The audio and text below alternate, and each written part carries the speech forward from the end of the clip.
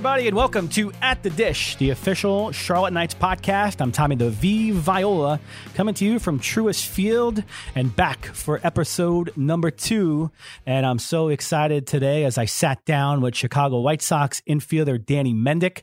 Danny was a guy that we saw here in 2019 with the Charlotte Knights, and someone who had a tremendous year for the Knights last year, and so good that he was named to the All-Decade team as a utility player. Just a really good season from him. And, you know, we've gotten a chance to see Danny now this year with the White Sox, whether he's playing or dancing for dubs. So we talked to him about those things and more. Here it is, Danny Mendick.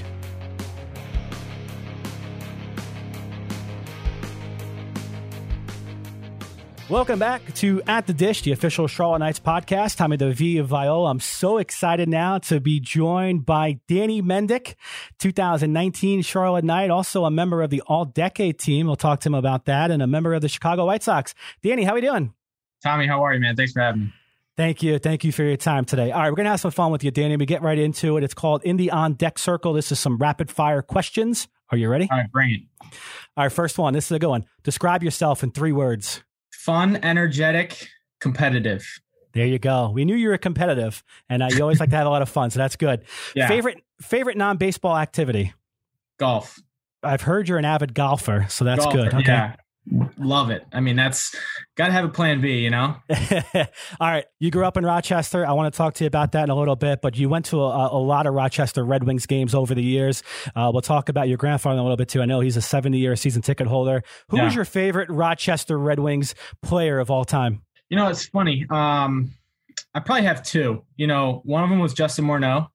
Okay. He was coming through Rochester. He wasn't there for a long time, but and then I had the pleasure to play with him, which was pretty fun. But then I like Trevor Plouffe. Okay. When we used to watch him, he was an infielder. He played short and stuff like that when he was there. I don't know. I loved watching him. I loved his name. I loved how he played. So that's awesome. And obviously Rochester being a Minnesota Twins affiliate, years before that, they were an Orioles affiliate. So you remember more of them when they were the Twins affiliate, I'm sure. Yeah, I wish I could say that, you know, I was there for Cal Ripken, but that was more my dad. He knew all about that.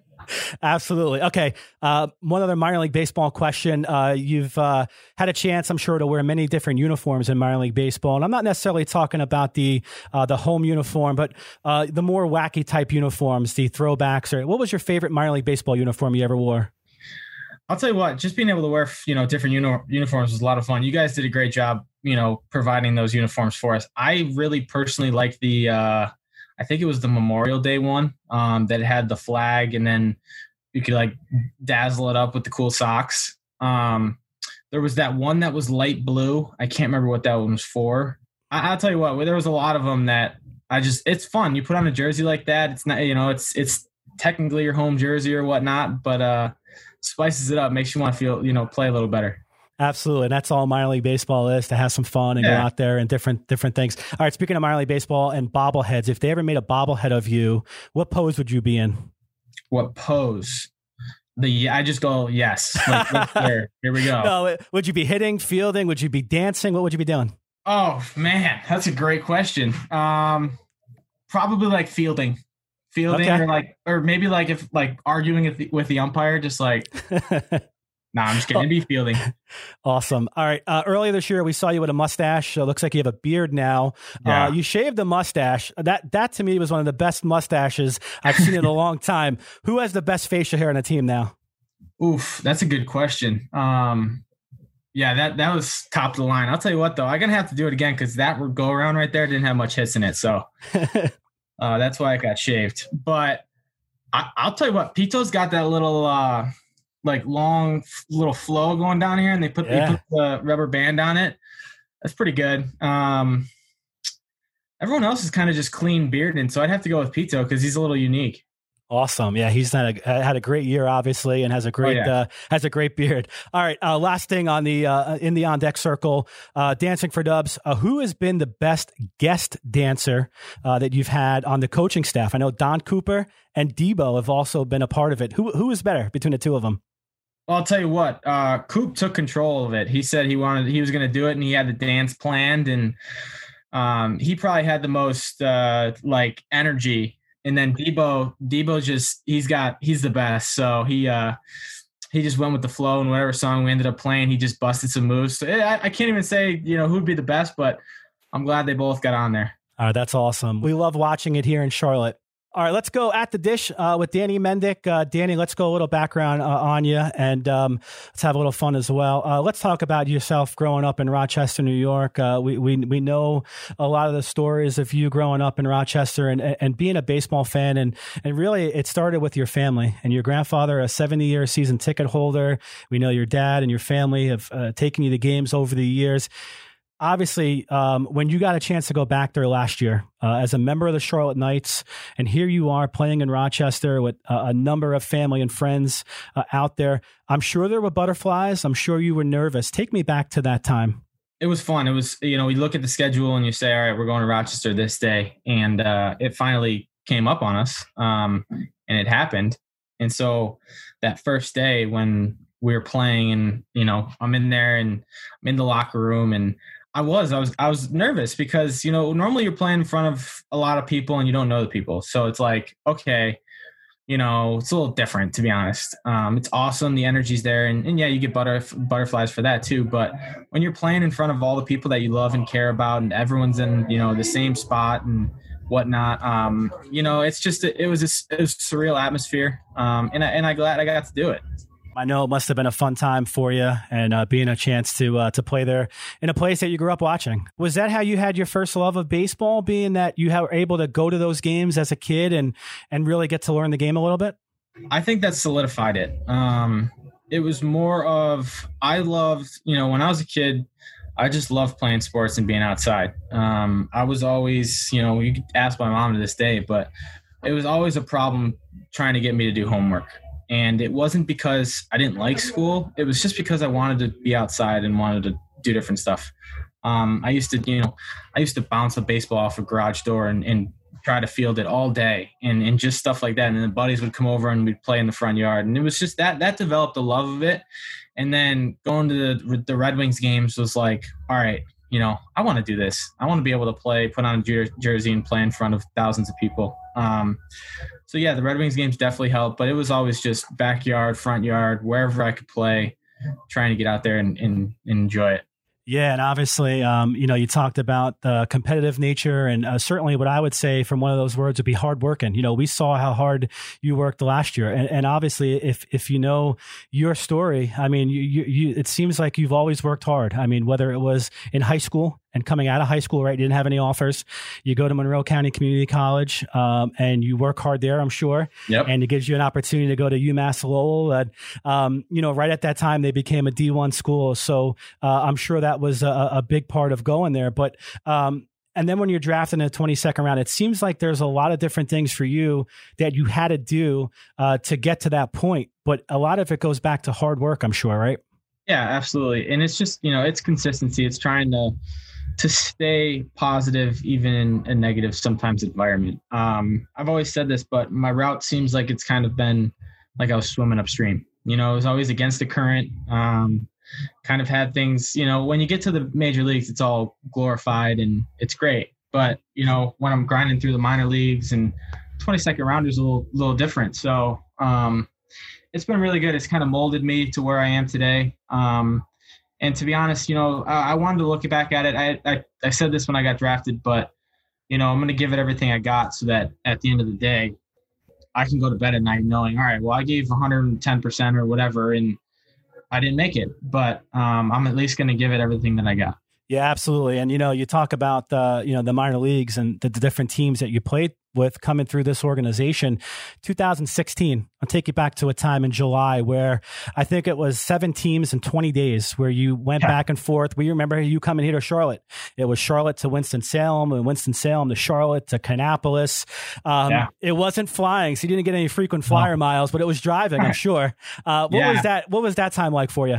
That was pretty hectic. I remember my parents came to when we played on the 4th of July in Charlotte, and I was basically living out of my car. I mean, to an extent, I had all my stuff in my car, and I was going from hotel to hotel.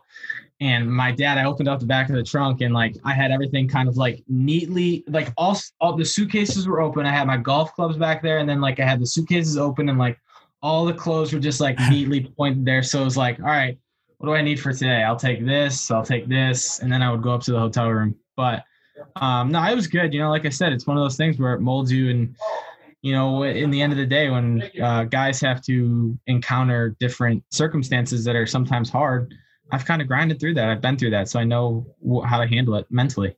Yeah. And does that make you maybe a better player or a better person knowing that you had to go through those different things? Absolutely. You know, sometimes it's when people have easy routes, it can be easy to let negatives affect you. And it's not the type of person I am. That's not the type of person that I want to be. So it definitely helped mold me. I want to ask you about two people in this organization, to me, that I would think of that probably have helped you a little bit. One of them was your manager, Willie Harris, who certainly carved out a great role for himself, 12 years in the majors, and was a key part of the 2005 White Sox, and, a guy that, played different positions. He was your manager back in 2017. What did you learn anything from Willie?